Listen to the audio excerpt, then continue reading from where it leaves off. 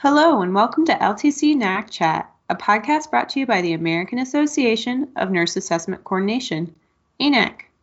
I'm your host Rebecca, and today I'm here with Jessie McGill, ANAC Curriculum Development Specialist, to continue our podcast series called Deep Dive into MDS 3.0 Quality Measures. Welcome, Jessie. Thanks, Rebecca. I am happy to be here. And today I brought 3 new quality measures: the percent of residents with urinary tract infections, percent of residents who have had a catheter inserted and left in their bladder, and percent of low-risk residents who lose control of their bowel and bladder. It sounds like we have a full agenda today, Jessie. Where would you like to get started?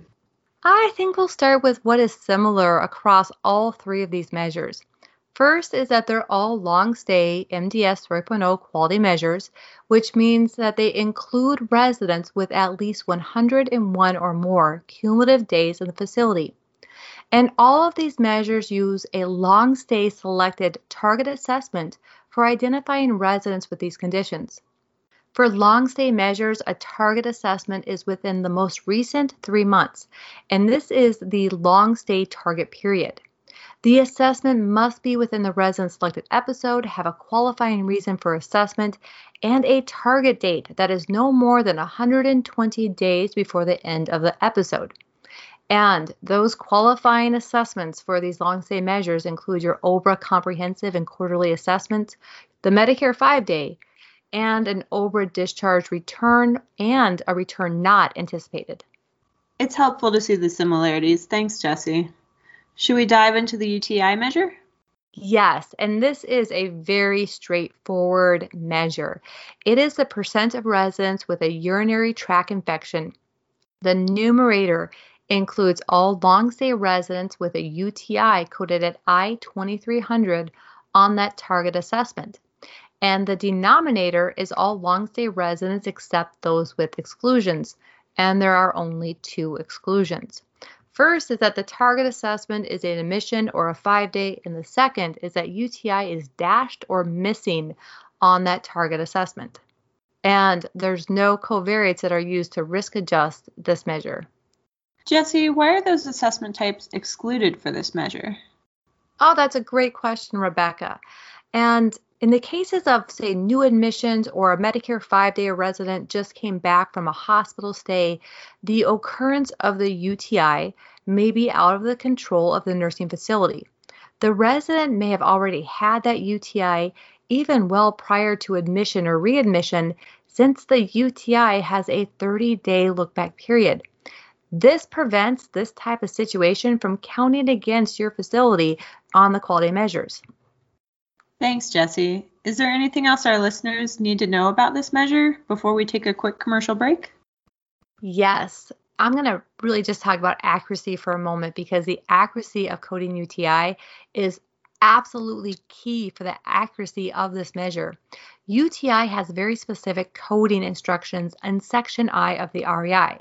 So item I-2300, urinary tract infection, it's a 30-day look-back period for active disease. All other diagnoses in Section I have a 7-day look-back period, so that's a big difference.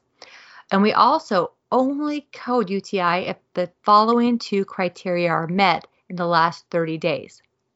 First is that the UTI was determined using evidence-based criteria such as McGreer, NHSN, or Loeb in the last 30 days. And the second is that a physician documented the UTI diagnoses in the last 30 days. Now, this is physician or physician extender, so it could be a nurse practitioner, physician assistant, or clinical nurse specialist if allowable under your state laws. Now, I'm going to get a little bit deeper here because the REI has some more information. And it says, in accordance with the requirements of the federal regulations, and this is 483.80 under the Infection Prevention and Control Program, a facility must establish routine, ongoing, systematic collection, analysis, interpretation, and dissemination of surveillance data to identify infections. The facility's surveillance system must include a data control tool and the use of a nationally recognized surveillance criteria. Now, this is the key part here. Facilities are expected to use the same nationally recognized criteria chosen for their infection control program to determine the presence of a UTI, which means as a nurse assessment coordinator, you can't just choose which criteria you're going to use per each resident. You have to know what your facility has chosen for their surveillance criteria, whether it is McGear's or Loeb's or any other nationally recognized criteria that is used as your facility's infection prevention control program. And that's the criteria that you're going to use to determine whether or not the resident has a UTI to be coded on the MDS. Thanks, Jessie. That's helpful information. Listeners, please stay tuned while we take a quick commercial break. You're invited to refresh, renew, and refocus at the APACN 2021 virtual conference this April 14th and 15th and April 21st and 22nd. Get ready for the new year and an entirely new type of virtual event. Registration is now open. Members of ANAC, AADNS, and APACN save 50%. Learn more and register today at aapacn.org. Welcome back. Let's continue our discussion with Jessie McGill and move now to the quality measure, percent of residents who have or had a catheter inserted and left in their bladder. Thanks, Rebecca. And this is another pretty simple, straightforward measure. The numerator includes all long-stay residents that had H0100A indwelling catheter coded on their target assessment. So there's only one criteria for that numerator. The denominator includes all long-stay residents with a target assessment except those with exclusions. And there are actually 4 exclusions for this measure. The first is that the target assessment is an admission or a Medicare 5-day. Now, as we talked about with the UTI, a resident who is newly admitted or readmitted from the hospital with an indwelling catheter, that may be out of the control of the nursing facility. So it's really great that the admission and the 5-day are excluded as a assessment for this measure. Now, the second exclusion is that indwelling catheter is missing or dashed on your MDS. Now, the dash again means that we did not have information to code this, which means there was no assessment indicating whether or not there could have been a catheter in place for this resident, and that should be a very rare occurrence. The third and fourth criteria are based on diagnoses: a neurogenic bladder at I-1550 and obstructive uropathy at I-1650. Those diagnoses will exclude the resident from this measure, but also if those items are dashed, as if coded as having no information present to be able to code that, the resident will also be excluded. Now, this measure is also risk adjusted, and there are 2 covariates, but both of these covariates look back at a prior assessment, not the target assessment. So if on the prior assessment, the resident was coded as having frequent bowel incontinence at H0400, which would be a 2 or 3, or pressure ulcers at stages 2, 3, or 4 on that prior assessment, those residents will be risk adjusted, which really helps level the playing field for this measure when you look at the state and national percentiles. Thanks for that overview, Jessie. How can our listeners ensure accuracy of this measure? That is a great question. And even though this measure is very straightforward, there are often residents who trigger who should not. And that's mostly due to a missed or a missing diagnosis. As we talked about, triggering this measure is very simple. If an indwelling catheter was in place for any duration during the 7-day look-back period on the target assessment, then the resident is going to trigger. Now, it's oftentimes the exclusions that can be missed.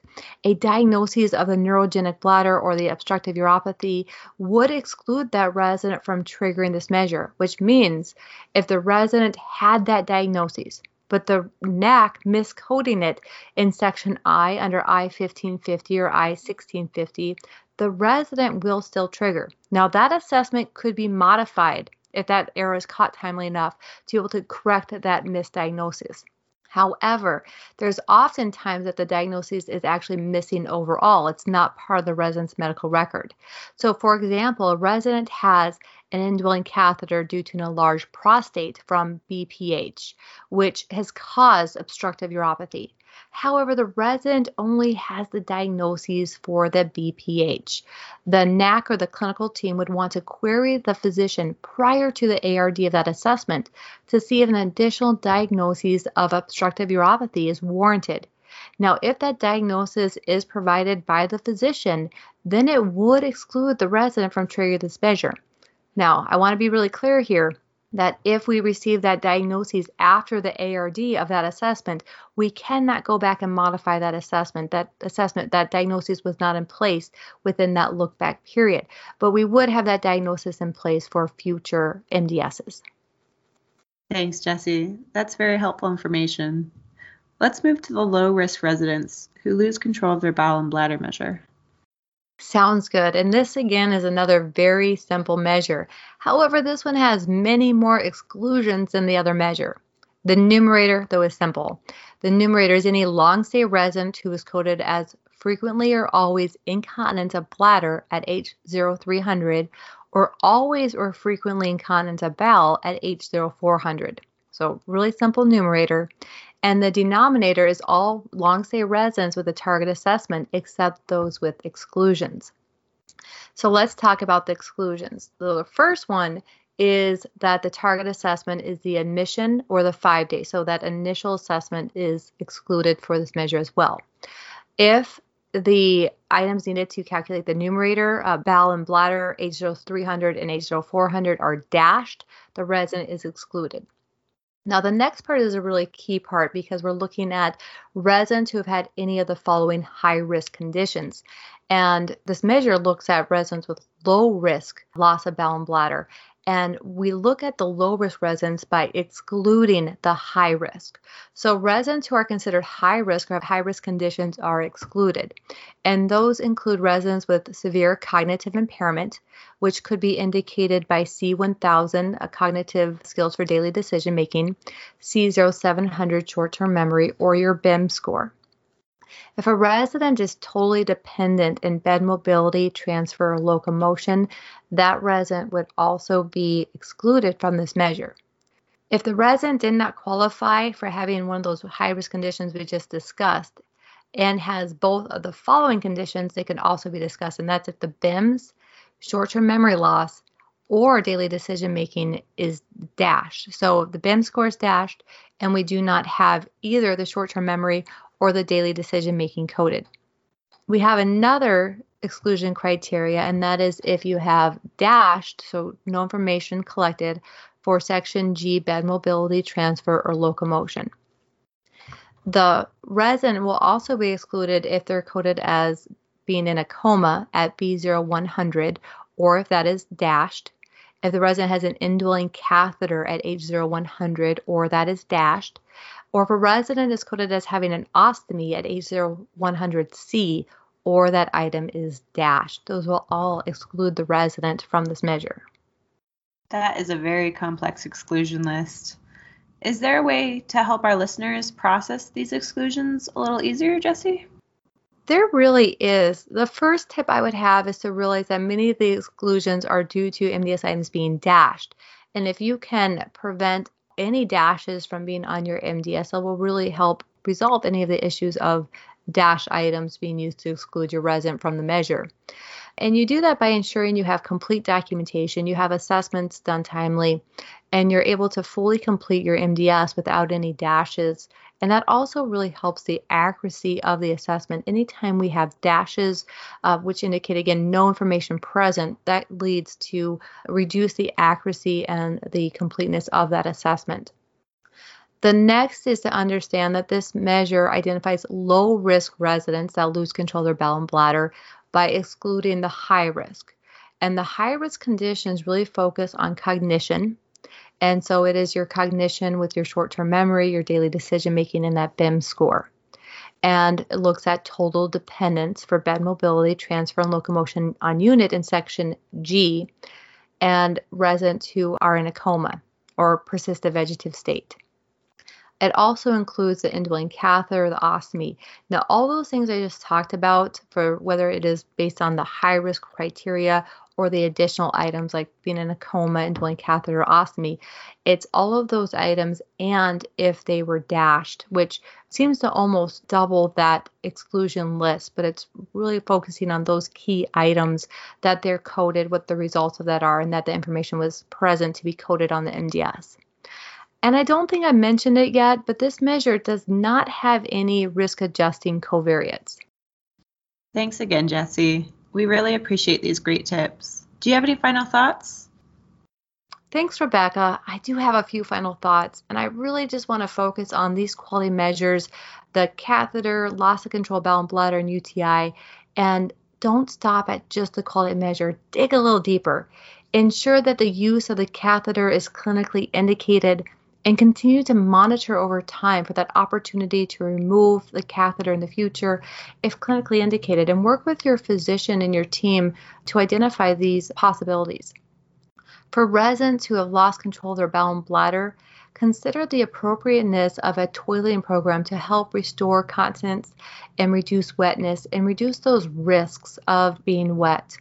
The toileting program must be based on individual needs of the resident. The clinical team should also review the UTIs, look at risks and trends, and consider, again, the possible benefit of a toileting program, which could help with cleansing after UTI if that's identified to be part of the risk problem, or if the resident is not being toileted frequently enough, that can also help establish the right program and the right toileting schedule for this resident. Keep in mind that by the time the resident triggers on these measures, it's really reactive. The UTI is already developed. The resident's already had the decline of bowel and bladder. And we really want to be proactive. So we may have already missed querying the physician for that appropriate diagnosis for the catheter, or identifying an increased wetness and getting the toileting program in place.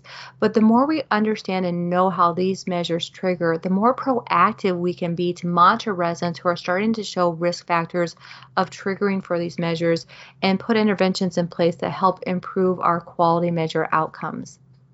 Thank you again, Jessie. Listeners, thank you for joining us today. If you found this podcast informative and helpful, don't hesitate to hit the subscribe button so that you never miss a future episode. For more resources and tools on quality measures, please visit our website at www.aanac.org.